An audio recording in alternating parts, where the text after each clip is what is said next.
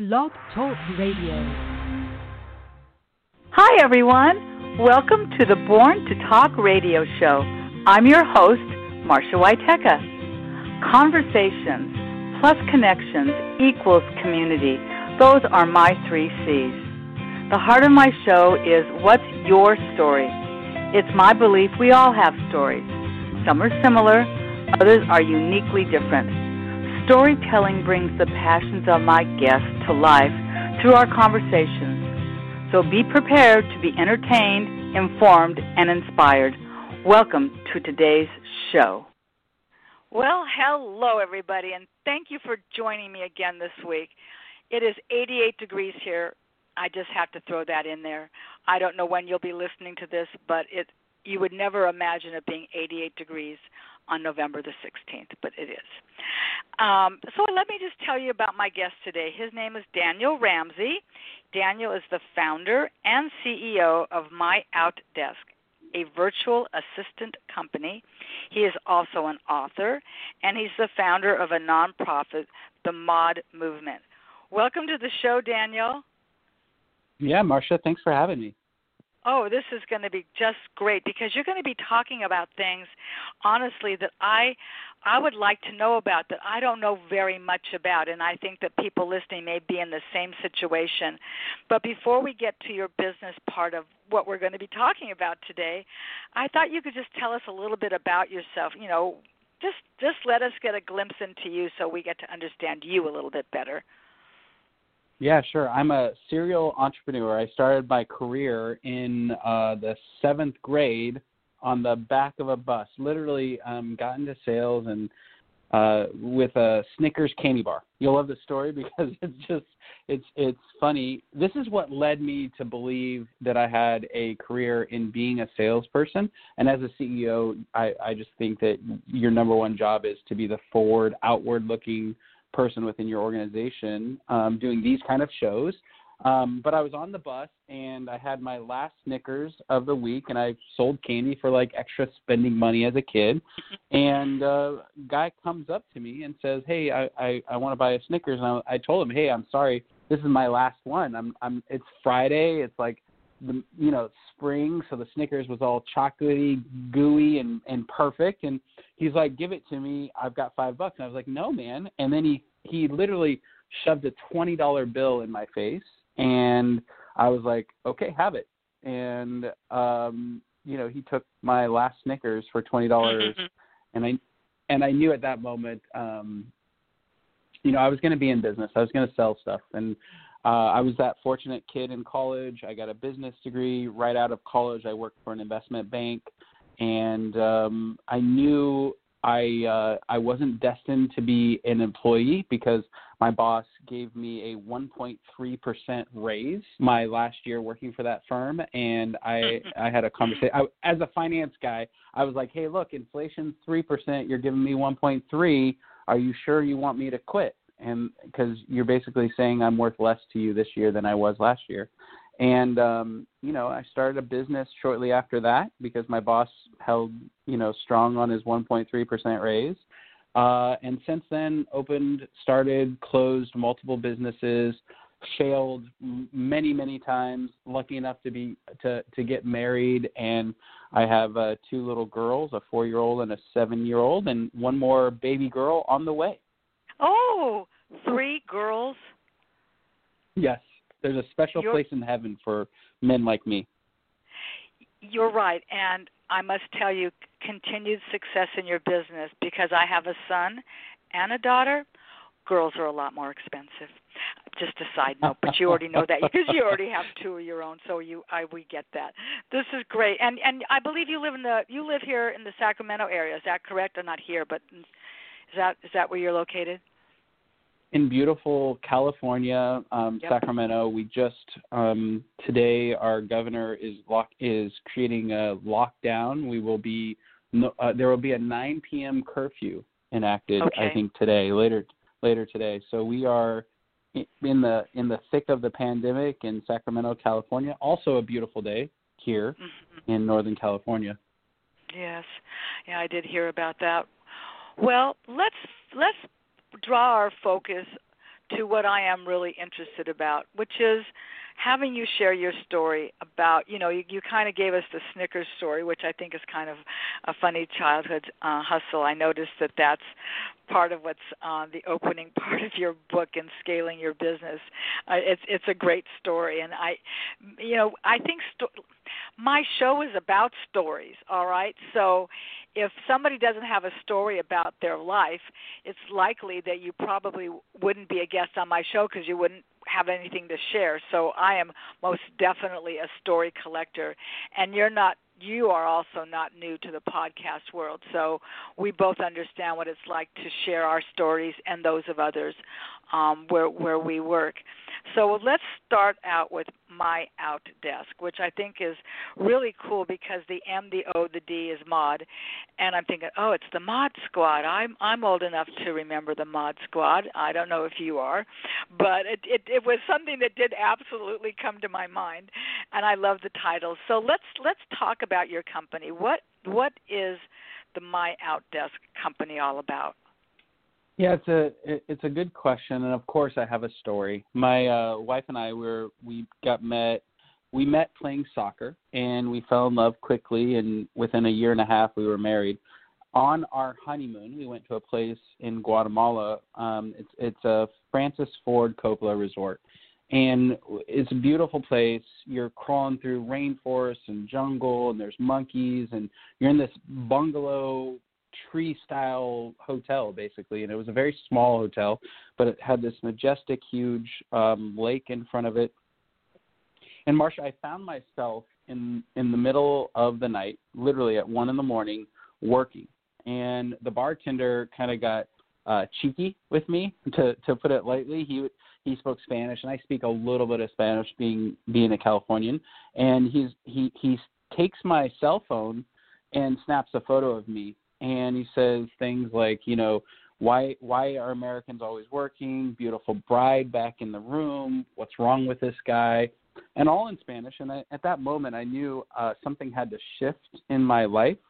Something had to change about how I was organizing my business, what I was doing as a leader, and really as a person. See, I wanted to stay married, and I wanted to stay, I wanted to one day have kids, and I wanted to own a business that, I wanted to own the business, not have the business own me.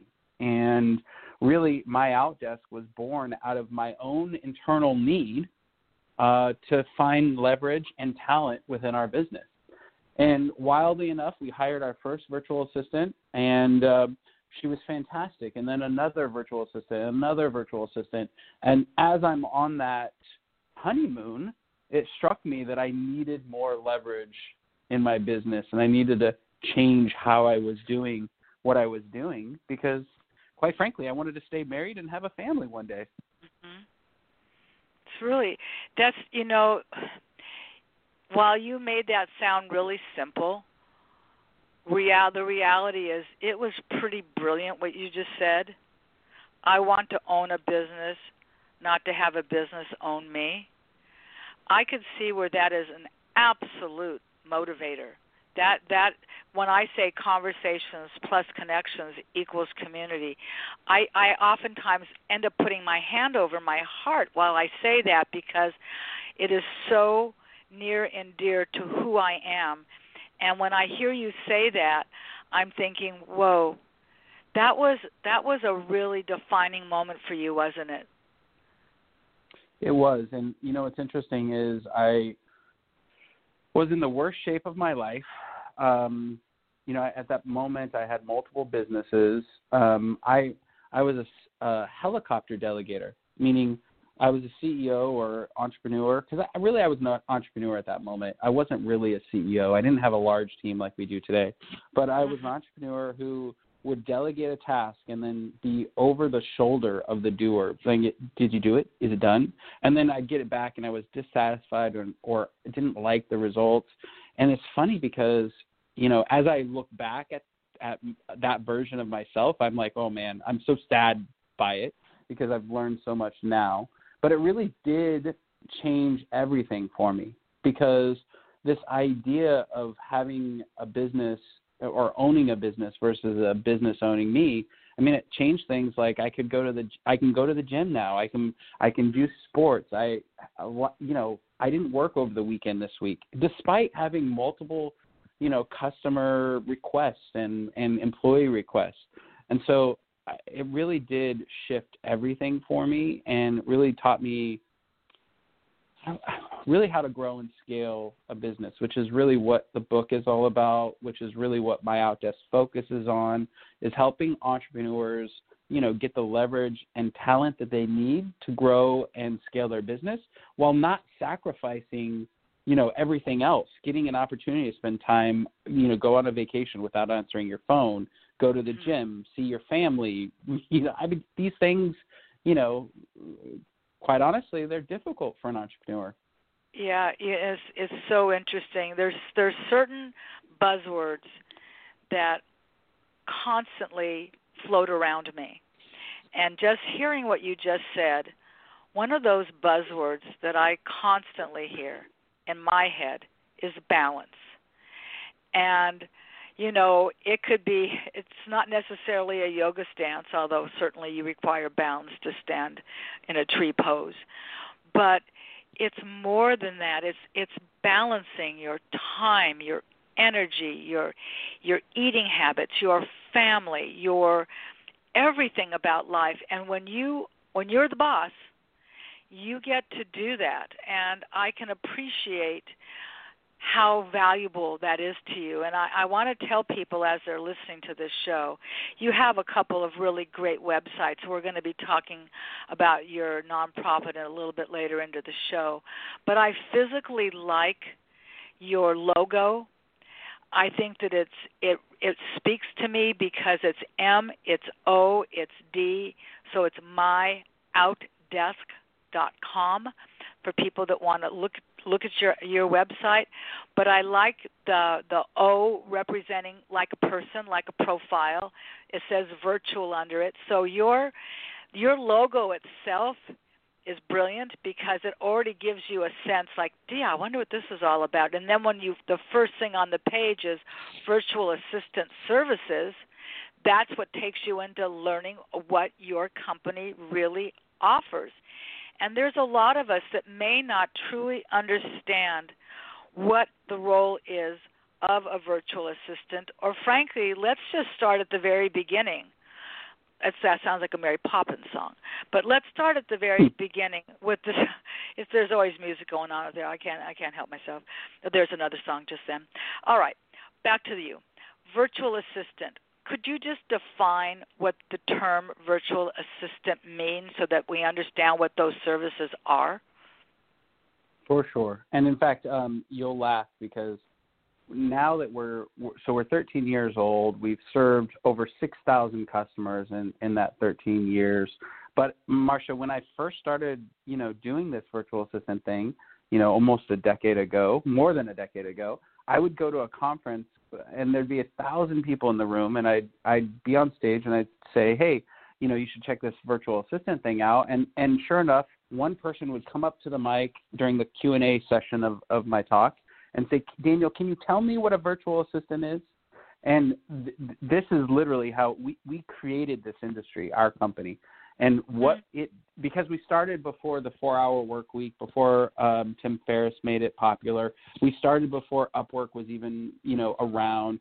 But basically, it's a very simple concept, a virtual assistant. What we do is we find virtual professionals, and in our case, it's in the Philippines. That's the country that we're in. People who have 3, 5, 10 years of experience doing something for a business, for a U.S. business.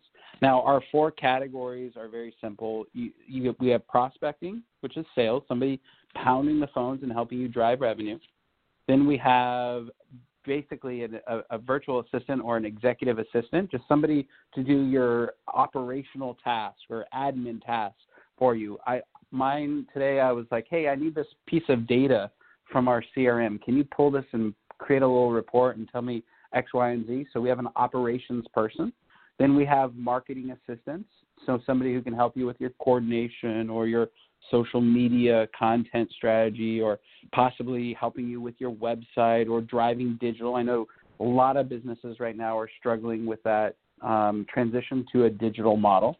And then the fourth category is really customer support and service. So somebody to answer the phone, to help with enablement. We have a lot of tech companies that use our service. But it all boils down to one thing. The problem that I needed when I was growing my business early on is I needed specific expertise in a particular area or domain of my business. I'll give you an example. We had a CRM. We were generating leads, and my sales team was so busy. Let me interrupt you. I'm so sorry, but but this is really helpful. So I don't know what CRM is. A customer relationship management software, and I'm so sorry. All right. So we had a database, a customer database, and our sales team, they were closing so many deals that they couldn't keep up with the leads that we were generating. So we hired a virtual assistant to screen the leads and make sure that they were a good fit for our business and really a potential client. So that was a need. And then we started putting out more marketing content, and my digital person couldn't keep up. So we hired somebody to edit video and create flyers and create content for us as a virtual assistant. And basically what we do is we just help businesses get the talent that they need in order to grow and scale. Wow. How do you go about even finding the staff that you have? It's a good question. Here's the thing. We very and we talk about it in the book, which we're going to talk about today.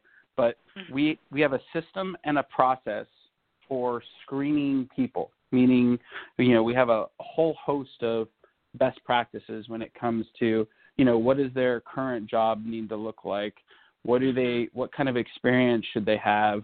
We do an FBI grade background check. We check the school that they went to. We're checking all of the normal employee boxes that you might check when you're hiring somebody, all up front, all 100% for our clients before our clients even go through an interview process. Okay. That's and this is all virtual. Now, out of curiosity, because I'm going to ask what I don't know, because how else would that help me, right? Because I might be wondering, somebody else may be also wondering. With today's technology, and especially since COVID, how we've all been affected so much, do your virtual assistants, are they ever able to actually Zoom with your clients, or is it strictly phone to phone? Oh my goodness. What a great question. So first of all, we do all of our client onboarding through Zoom. For a long time, we were using GoToMeeting, and we transitioned to Zoom about 3 years ago. And so when somebody raises their hand, they go to our website, myoutdesk.com, and they register and say, okay, I heard Daniel and Marcia, and that crazy guy, maybe he has a thing, and maybe I should talk to them. We do a really specific consultation where we walk through, what the client's needs are, what kind of technology platforms they use. We look at, what they're trying to accomplish, their goals, and their specific obstacles for the years to come. Like one of my favorite questions to ask in that process, and this is a really powerful question, but if you as a business entrepreneur right now were forced to double your business next year, what would you do, and who would you need on your team? Those are some of my two favorite questions. And what that does is it forces you as a potential client to really get clear outcomes that you're hiring for, whether it's sales, marketing, ops, customer support. What are the things that are going to cause my business to double and really, really take off and grow? So we'll go through that process with you and then get you set up, to hire, to interview. Everything that we do is over on Zoom. So your consultation is through Zoom. Then you do your interviews through Zoom. And we suggest that you, onboard, train, teach people how to sell or serve your customers through Zoom because it's just a more powerful thing when you're doing face-to-face. I agree with you so much.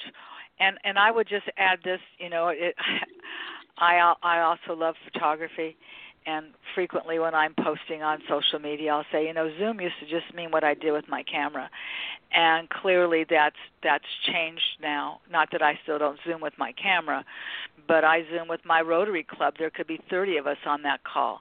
My name is Marcia, all right? We all know that if your name is Marcia, you grew up hearing Marcia, Marcia, Marcia, and the Brady Bunch were always in those boxes. They started right. that whole box thing way before we ever knew about Zoom. But I think that when you do a Zoom call like what you've just said, it's so intimate. At one time, Daniel, before I was on Blog Talk Radio, I was actually in a studio here in this community where I live, right by LAX. I'm sure you have flown out in and out of that airport. And that was an audio-visual show, which meant that all of my guests had to be able to travel to be in the studio. But it was intimate. It was personal. I'm looking at you. You're looking at me. It's audio. It's visual. It was great. When that opportunity closed, the great news about that is that now you don't have to travel. You can be in Sacramento. You can be in Boston. It really doesn't matter because we can be here together. We might be on different time zones. So that whole thing about Zooming I can see is really, really important, and it sounds like it's a wonderful business technique for helping people because now I'm not just listening to your voice. I'm looking at you. I'm reading your body language. Do we have a rapport? Do I feel like you're hearing me? All of the things that would be so important if I want to speak to somebody about my business and, like you said, doubling it in a year. And how the heck am I going to do that? So I can see the true value of Zoom. And look at our children are doing it. I would imagine your kids, if they're old enough to be in school, are using a Zoom to get their education today. So it's pretty remarkable. And now it doesn't matter where you live in the world, we can Zoom. And I wanted to just move us over to your book because I really want to speak about your book, and I also want to speak about your nonprofit. So you mentioned at the opening, and I just loved it. Because when you want to buy a book on Amazon, they allow you to look inside to kind of look around, and you talk about the Snickers story, which I thought was hysterical, and you called it your childhood hustle, but the book has a very serious part to it, and I believe. Like I say, I have my 3 C's. You have your 4 P's and your 3 R's, which are your 7 business factors. Let me also just say the name of your book really quick right now. The name of your book is in front of me. Scaling Your Business, How to Drive Revenue, Save Time, and Create Your Dream Company. I mean, come on. That alone is like, whoa. That should draw people in. So let's talk about your book and spend some time now getting to know more about what you offer in your book. Well, yeah, I appreciate your intro to it. I think it's interesting because I was just putting myself back in that time when I was on my honeymoon in Guatemala. I was just like recalling, and I was very much in the I do it stage. And in the book, we have something called the 7-Figure Business Roadmap, which really breaks down the process that businesses go through as they're growing and scaling. The first stage is I do it, meaning I'm the one that's doing everything. I'm doing all my marketing, all my sales, all of my customer support, all of my contract negotiations. I'm doing everything. It's like you got 21 different hats and 0 time. In the I do it stage, you're really learning about your craft, your unique value proposition. You're learning how to speak to customers, and really understanding what it means to be a business owner. Now, at some point, you get the opportunity to become a we do it. And in the we do it, you've hired your first assistant, or you've hired a great salesperson, or you've hired somebody. You've basically convinced that this crazy idea that is your business is worth somebody else giving up their most valuable resource, which is their time. And they're going to come and they're going to work in your business with you. And like, oh my gosh, that's so exciting. And here's the challenge. In order to make that work, your focus shifts from learning and growing to creating systems and process. Because, see, the new person on your team, they don't know how to serve your customers. You've just spent the last 1, 2, 3, 5 years learning everything about your industry, learning what your customers want, and this new person, they need to learn that stuff. And this is the biggest trip up that most entrepreneurs have, is when they hire somebody, like, how do I teach them everything that I've just spent 5 years learning? And some people may spend 10 years as an I do it, and then they decide to hire their first person, and they're like, oh my gosh, there's so much tribal knowledge in my head, and somehow I have to get it out, and I have to give it to somebody else. And you do that by creating systems and process. And this is a big challenge, because that's where I was when I was on my honeymoon. I hadn't created systems and process, and so I had employees who were doing things, but they were always dropping the ball or making small mistakes or causing me to redo their work, because I'd never told them how. I'd never put it down on paper or recorded a screen from a Zoom call, which is something that we help customers do today. And so, your process to move from a we do it to a they do it, where you actually own a business, well, that process is you've got to actually create system and process inside of your business. And the they do it stage, that's the exciting, Marcia, this is the spot that every business owner wants to be in, right? Where you have a team and they're out there in production executing for you every single day. When that happens, you're in the top, what I like to say, the top 4%.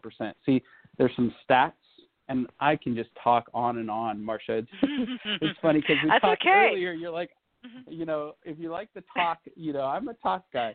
Here's some stats. I love it. Yeah, here's some stats. So there are 28 million businesses in the U.S. 28 million. That's a lot of businesses, small, medium, large businesses, right? Of those 28 million businesses, 96% of them never break $1 million in revenue. 96%. Most of those businesses that never make it over $1 million in revenue, 60% of them tell the IRS that they actually lost or made no money last year. So when you think about the fight that an entrepreneur has to make to get over the $1 million, only 4% of them ever do. And so it's a very challenging thing to move from the I to the we to the they do it, where you're making over $1 million, you're building a team, and you're growing a company. And in the they do it, your focus becomes your people, loving on the internal team and really leading them. And so that's what we call the 7-figure business roadmap. Now, there's a lot of intricacies in each stage. There's a lot of things that you have to, move through, and all of that's in the book. And so it's a kind of a fun roadmap for somebody to pull the book open and say, okay, which one of these stages am I at? And then what are my core focuses, and what do I need to, really consider, and who do I need on my team so that I can grow and eventually get to the they do it, where I own a business versus the business owning me. That's great. It's interesting. I'm listening to you, and I am taking notes because I want to learn what you're talking about, and I'm going to tell you what I just visualized with you, and I'm sure you're going to say, yes, I've been there, done that. You sound like a TED Talk. You sound like somebody on the stage at a university. I mean, are you familiar with Loyola Marymount University here in the LA area? I'm not. No. Okay. Well, it's practically in my backyard. It's a private Jesuit college, and they have a really strong business college. My son works at the Eller Business College for the University of Arizona, and so I know a little bit about business colleges. But I could see where you'd need a virtual assistant just to keep track of where you're speaking next, because I would think anyone that's on an entrepreneurial journey would so benefit by your experience, because you were that guy selling the Snickers when you were a little boy, and then you were that guy that went and got your degree, and then you were that guy that's built this very, very successful business. And how did you do that? You did that because you went from a I do it to a we do it to a they do it. And while those are just very simple words, obviously what's in between all those words is the meat of your business. And I think that it's really terrific what you do, because I don't own a business. I've never owned a business, and my husband, when he was employed, worked in the aerospace industry, so he didn't own a business. But you do know people that do own businesses. They are entrepreneurials. They do have businesses, and I could see where, like you said, just the customer service aspect, or or before that, you're not going to have customers if you don't have a marketing plan, because your customers don't even know who the heck you are. How are they going to find you? So that's certainly where we all so depend upon LinkedIn, which is frankly how you and I met. We met via LinkedIn. We didn't know each other prior to this, and you ask people, well, how did you hear about me? For me, because I live in this community my entire life. I grew up here. I was raised here. My family, my children went to school here, and I still live here. I'm very connected to my community, so I don't go too many places where I don't run to people that I know. But when you're starting a business and you are trying to reach consumers that may not live in your state or on your side of the West Coast, East Coast, or anything in between, the fact that you have people that can assist you is, I just think it's like you said, you were sort of the pioneer in this industry, and that must be very, very satisfying, I would think, to be able to be in that place. If you were going to just give a couple of tips that could save some time and increase some efficiency, what would that be, or advice that you would give to our listeners about what you do? Well, the virtual assistant world is it's a really interesting world. There are sites out there like Upwork and Fiverr. Now, I like to call them dating sites, because it's a good spot to get a project done. It's a good spot to have, something created, a one-time hit, right? Now, in the MyOutDesk world, we consider ourselves a marriage site. We want full-time commitment from our customers. And, our people, here's what's crazy. So in the Philippines, which is where we operate, this year, and you can appreciate this because we're all kind of struggling right now with pandemic stuff, they had an earthquake. They had a volcano erupt, like a volcano that's been dormant for like 75 years erupted.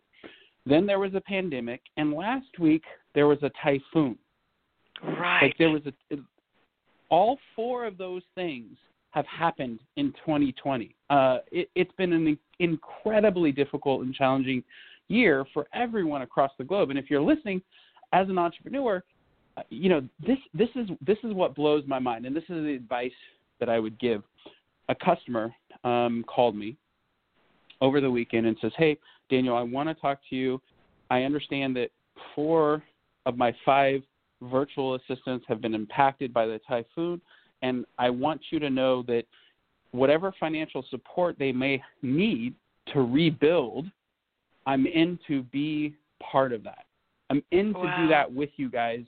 Because I'm like, okay, and his name's Matt. I'm like, Matt, I appreciate your call. First of all, you never call me. He never calls me. He's been a customer for a long, long time. And I appreciate your call. But why? Tell me, what is it about your virtual assistants with MyOutDesk that like drive that kind of loyalty and fierceness? And he's like, look, and he's a large company like we are. And he's like, I've got a lot of U.S. team members, and we are so thankful and so grateful for our 5 virtual assistants with MyOutDesk, but we can't imagine running our business without them. And whatever they're struggling with, we want them to know we're here to support them. And I'm blown away. Why is there this fierce loyalty? It's a surprising kind of side effect to what we do. Our virtual assistants wake up every single day and they go, okay, I work for Marsha.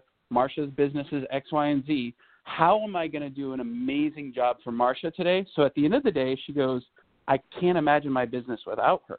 That's the advice that I'd give people is man, there is some really good, high-caliber talent in this world. And there is an opportunity to look beyond your local little market and go global in your viewpoint or thought process. And there are people out there that are hungry for an opportunity and would love a great opportunity with your business. So my advice, I mean, I'm an advocate, obviously. I mean, we have 1,300 people that are doing this for clients every single day. Wow. But consider hiring virtual assistants. That's my advice to you. And wildly enough, typhoons, water's rising on the first floor, and our virtual assistants just move to the second floor and keep working. Wow.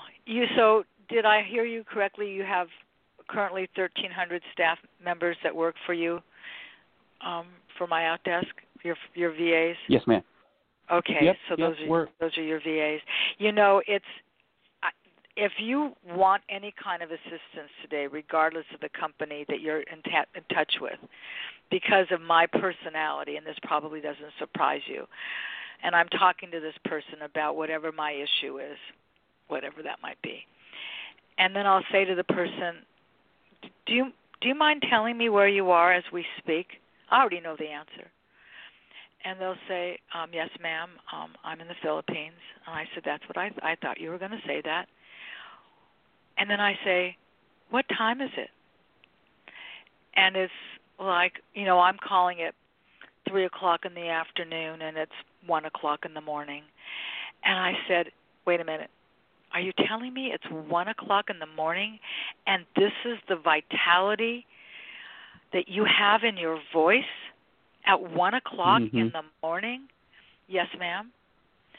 And it's like, now I don't even remember why I've called about whatever this issue is that required a customer service call, because now I'm all over this person. It's like, well, can you tell me a little bit about your lifestyle?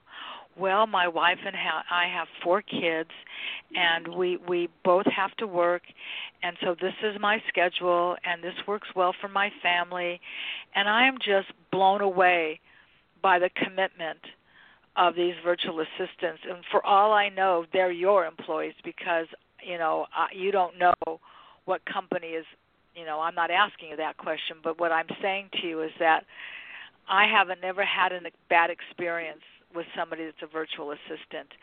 And if you can't, find all of those employees for yourself, how lovely is it to go to your website and say, hey, this is what I'm looking for. Darn, this is precisely what my business needs right now. There couldn't be a better time. There could not be a better time, particularly when you've just mentioned the 4 enormous events that have happened in the Philippines. You can't watch the news and not know what's happened in the Philippines. And, Daniel, that really takes me to the next subject. There is just something about nonprofits, maybe because I've worked in the nonprofit world for a very long time, and I feel like I love what nonprofits do, and you just described a perfect scenario where this person is saying, I want to do something because I want to support my virtual assistant that has water. So sure, they're the most resilient people you'll ever speak to. They're the most adaptable people you'll ever speak to. We'll just move up to the next floor. How can I help you? This isn't about me. This is all about how can I help you. It's remarkable. So can we spend this next portion of our conversation really talking about the mod movement? And I would really like to encourage people, if you just go, really, it actually brings such emotion to me, as I know you can hear in my voice. But if you go to mod, and that's MOD, movement.org, and you look at this child's face, how could you not be moved to do something to help? And I understand people will say, oh, we've got problems here in our own country. That's fine.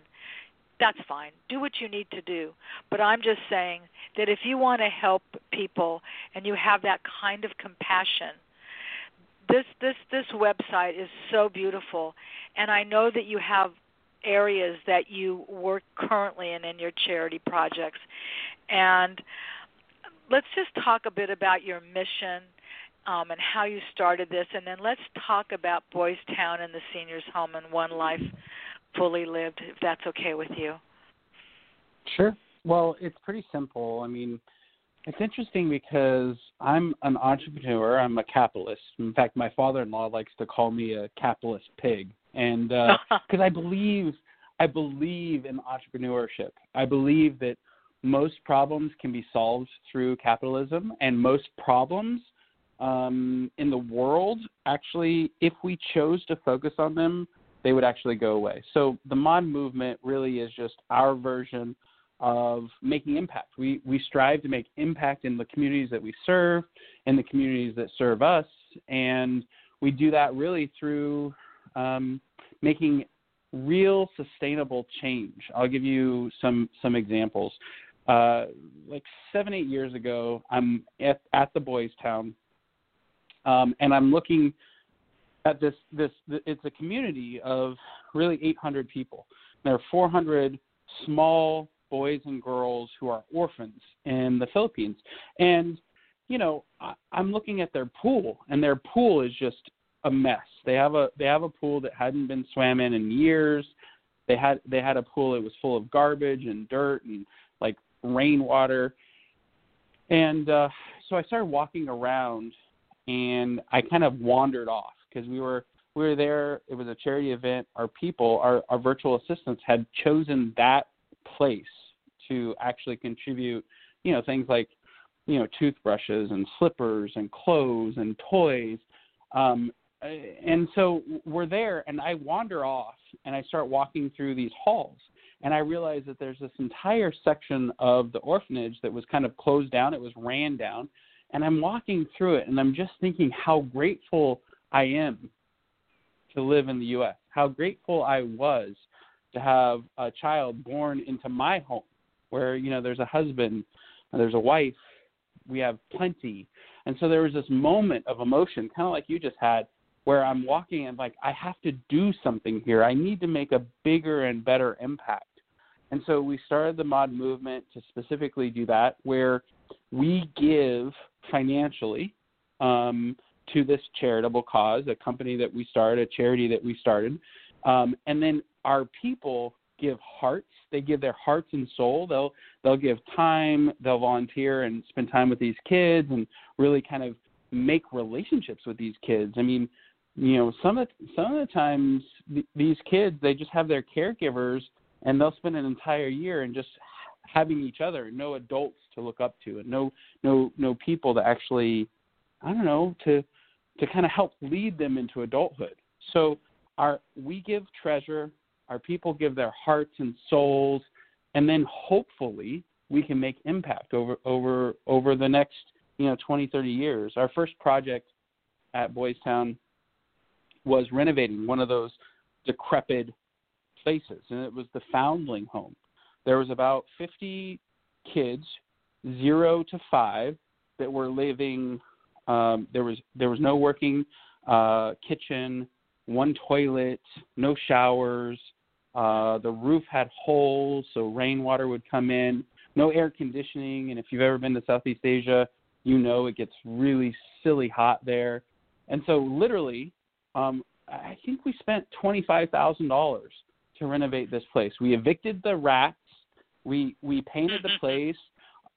Gave them new blankets and bedding, installed some fans and some lights, and fixed the kitchen, fixed the bathrooms, added showers.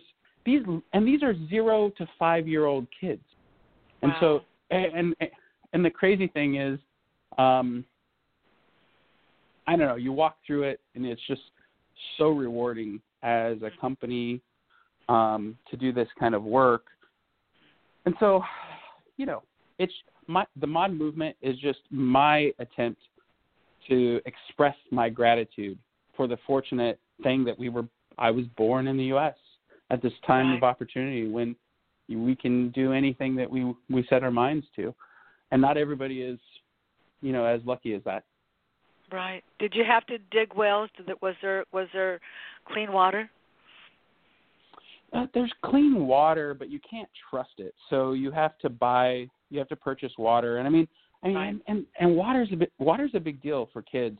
But I was talking to the director of the place. I'm talking to him, hey, what are your biggest challenges? Because remember, I like to solve problems. Entrepreneurs, Right. if anything, we solve problems, right? And so I'm wondering what her top 3 problems to solve were, to see if there was any opportunity. She turns and looks at me and she says, it's very hard to find meat. I'm like, what are you talking about? She's like, well, these are boys and girls and they're growing and developing and it's hard to get protein.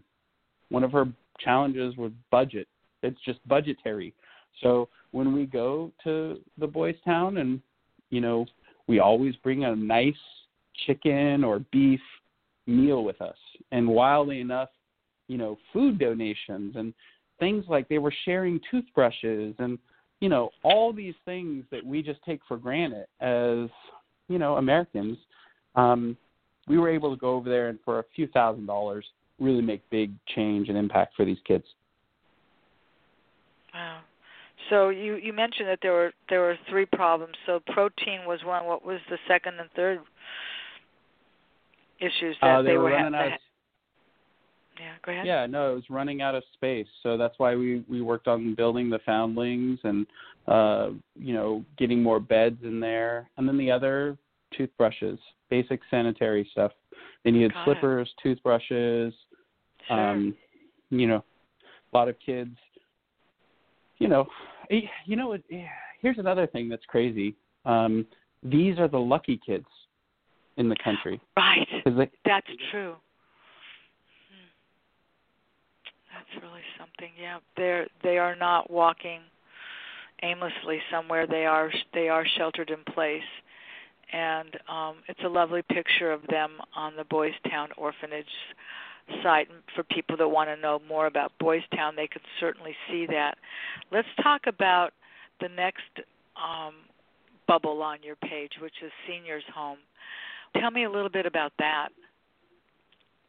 Well, once again, Daniel, one of the great things about being me is I just kind of there's not a lot of rules or conventions. So we're at the Boys Town and they share a facility. So the kids section is one side, and then the abandoned old folks, literally that's what they're called, abandoned old folks section. I started wandering around over there, and I realized, wow, there's 400 folks over here. And so I'm walking around and I'm talking to people, and I get to an area and the guy says, oh no, you can't go back there. It's like, it's off limits to us Americans. And I'm like, okay, I really want to go back there now. Mm-hmm. So of course I found a way back there. And when the old folks got sick, they put them outside so they wouldn't infect the entire population. And so if you have pneumonia in this particular place, the doctor's idea of taking care of it was like a makeshift tent in the back with no, bedding, it's just a wild experience. And so I'm starting to walk through this place, and I realized there's some massive opportunities for us to make an impact here. And I started talking to our people. That's the other thing about our charity, is that none of this is me saying, hey, we're going to do this. I'm always bringing, the what's next ideas. They're coming from our people, our virtual assistants. They're like, hey, we'd like to do this. Hey, we'd like to run this program. Hey, we're thinking about making an impact here. And so in this case, our virtual assistants said, hey, we should do something about the old folks in the back. We really can't have them just being out there by themselves. So we built a facility for them ground up. It was an actual, I'm a real estate guy, so I'm a developer, contractor. I've built buildings. Building is just that's something that I've loved since my childhood. And so we went through that process with the government in the Philippines to build a facility, and we designed it with an architect so that it's expandable. Right now, I believe we're at 75 beds, and little things like we made a a wheelchair accessible shower and a wheelchair accessible bathroom. And that's just, that these little tiny tweaks where, our folks in the Philippines, they said, no, this is what we need, Daniel. Let's do it like this and let's do it like this. And we were able to build and it's the biggest project we ever have done there, which is a home for 75 people. But it was a really cool project. Gosh, how often do you go to the Philippines? I'm just curious yourself personally. Pandemic, we would go two or three times a year. Now this year I've already been once, but that was at the beginning of the year. We had our kickoff party. Each year we do two kind of events to bring all of our virtual assistants together in one place. Nice. At the beginning of the year we had a kickoff party, which was super fun. And this year, in our secondary kind of get together is going to be a virtual festival. Like we're bringing everybody together actually next weekend. So we'll have 1,300 people all on not a Zoom platform, but a event platform. And it should be a pretty interesting time. It's our first virtual conference. We've always done in person because we all work virtually every day. So we're like, well, we're going to do a virtual event. It's kind of a new change for us. No kidding. So inquiring minds want to know what time their time. Oh my goodness. I'm going to wake up at 2 a.m. next Sunday. So if you happen to be up at 2 a.m. Pacific Standard Time, so I'll be up. And I'm going to come into the office and we've got an entire day planned of events and we've got games. Our folks, one of the things too, working with our folks, you'll find they're incredibly loyal, incredibly hardworking. As the typhoon was going, our people still showed up. But the other thing, they love to play. It's a very positive, that's the balance. Engaging. Yeah, they really love to play. So we've got some really cool, fun activities and costume, contests and some other things going on. Really excited about that. It'll be next Sunday. I'll be awake. So if it's 2 a.m. in Sacramento, what time is it in the Philippines? I've got a quick, easy, fun way to do that. So you flip the time, add 2 or 3, depending on the time of the year. So it'll be 4 p.m. 4 p.m. Okay, cool. Mm-hmm. Yep. All right. Let me ask you about one other. I could talk. Jeremy was right. Okay, I could talk with you about a lot of these things. I wanted to get to the one other organization that you also support, which is One Life Fully Lived. And I also would like to tell you this, Daniel, that I will absolutely hyperlink all of this on the blog so that people, if they're not taking notes, they can go and actually learn more, because there is a learn more button on all of these. But could you just briefly tell us a little bit about the Life Fully Lived, One Life Fully Lived? Yeah, One Life Fully Lived is a great charity, and I know the founder of that charity, and his mission is to really help make impactful changes to people's lives. And the whole concept is living your best life ever. And that sounds silly, but in a pandemic, oh my goodness, how important is that work, right? And so he goes to underserved communities within the U.S., and he's done a couple international trips. Like, for instance, I joined him on a trip in Vietnam where we rebuilt the school. Tim Rhodes is his name. Yep. Okay. Tim Rhodes is the founder of One Life. So we, like, for instance, we built a school in Vietnam. He's basically gone and presented to underserved high schools, and really the message is, hey, it's okay to not know where you're going, but it's a really good idea to have a roadmap, like a life roadmap, and like understand your strengths, understand what your interests are, understand what your path is going to look like.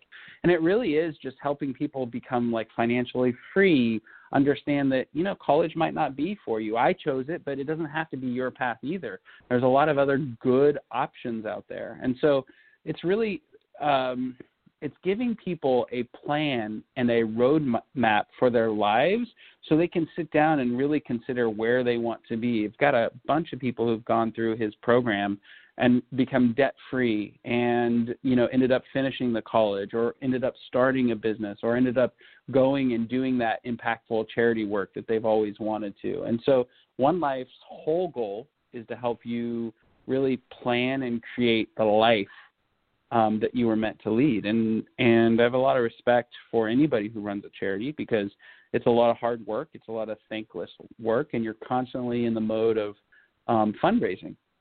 Absolutely. And so he's done a lot of great work, but it's all squared around having somebody live their best life ever, and then creating that roadmap for what that looks like. In the Boys Town Orphanage, is there a I feel like I've done a show with somebody from there. I'm being honest. I've done so many 5.5 years worth. Is there a founder for Boys Town, for that Boys Town Orphanage? It's a government. Oh, is it government? It's a government. Yeah, it's a government organization, and all right. It's a complex. So it's a large complex. And there's not quite a founder as it's just been around forever. But they're consistently, they rely on donations and the government's charitable giving. And so a lot of organizations like the Mod Movement steps in and helps them fill some gaps. Right. I think it's also really important to know that if you're a literal person like I happen to be, which is not always easy, Boys Town Orphanage is not just for boys. There are boys and girls that go to Boys Town, and I think that's important. I do. And the fact that you have 3 of these on your website, on your Mod Movement website.org, lets people know that if as they're listening, this may be something that they would like to get behind, get involved, find a way to donate, learn more about the projects. So you're not in one rabbit hole where you're just going to talk about your book, or you're just going to talk about your business, or you're just going to talk about your movement. You've got, I put people that do what you do I see, you mentioned like having all these hats. I see it more in my mind like a juggler. This ball's up, that ball's up, this ball's up. You don't want to drop them. You're just going to juggle. You're going to do the best you can. But you do have to have some balance. And just in the remaining couple of minutes, I am really curious because I mentioned balance more than once in our conversation. How do you've got a baby on the way, you're a successful businessman, you have a wife and 2 children. Where do you get your self-care? Where do you get your personal balance to do all that you do?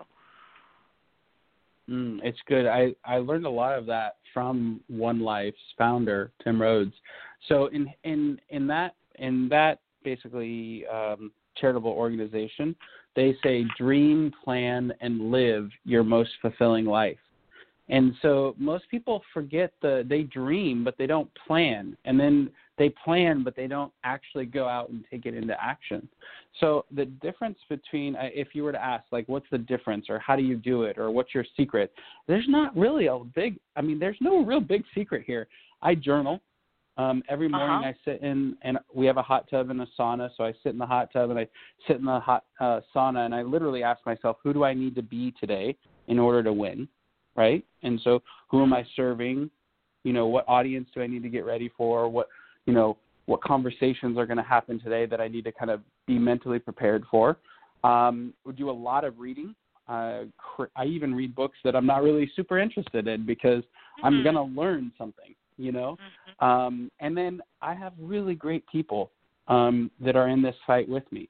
And I think, every entrepreneur is cautiously moving forward, meaning I like the battery analogy where you've got to pay attention to the positive, the revenue generation, and you also have to be watching out for the negative stuff. You have to protect the downside risk as a business owner on almost every day. You're constantly balancing positive and negative energies. And so, I do a lot of self-care, see a therapist. I have a men's group. I have a peer group where I'm with other cool. CEOs. Yeah. I mean, look, being in service of others requires a whole bunch of energy, a whole bunch of self-control. You've got to release your ego, and that isn't easy sometimes. Nope. And so I find myself, finding and seeking the advice of others all the time. I think that's so beneficial, and that's just such a beautiful way to end this show, Daniel, because we can't possibly have all the answers. We just can't. We just, unless you don't want to grow, unless you don't want to evolve. I'm telling everybody that I know that I'm reading The Secret right now, and I just can't say enough about that book and how I feel that it has impacted my personal life by having that law of attraction and that feeling of gratitude. And I find that is just an incredibly meaningful book for me, because you mentioned that you're a reader, Daniel. If there's sports on, and basketball's coming back soon, and my Dodgers did win the World Series, and the Lakers won, I'm going to put on the sports. That's my sort of escape. I like to watch sports. I enjoy that a great deal. But I guess more than anything, if you could only have one activity a day, and I never really thought about this till just right this very second, but if somebody was to say to me, you could only have one activity a day, what would it be? I would say having a conversation. Having a conversation. It doesn't even have to be with somebody I know. You could be walking your dog, and God forbid you're in a hurry, because I'm going to stop you. And I'm going to ask you, where do you live? I love the value of community, and that comes through those conversations and those connections, which takes me to the whole premise of why I've been doing this for such a long time, because you're an entrepreneur, you're a businessman, and you have to balance all that juggling that you do. But boy, if I could just have a great conversation like we've just had every single day, I'm satisfied, because I think we are more alike than we aren't. And I want to focus on what's positive in this world, because there is a lot of what's positive. Look what your company is doing to support people in the Philippines. It's outstanding. And I really want to thank you for taking the time out in your day today to share your stories with me and our listeners. It's been outstanding, truly. Well, Marcia, thanks for having me. It's been fun. I actually enjoyed this. You are a master at the conversation, for sure. Oh, thank you. The check's in the mail. So with that, I will just say to everyone that thank you for joining us today. I'm going to let Daniel move on with his afternoon. I will do the same. But I can tell you, I will be here next week with a woman that's also a podcaster. Her name is Paola. I just listen to how I mess up her name. Paola will be with me next week, Roser, and she has a podcast called The Fearless Woman Journey, and she's pretty amazing as well. But for now, I'm going to say bye-bye, and thank you once again. And everyone, be safe, take care of yourself, and love the one you're with. Bye for now.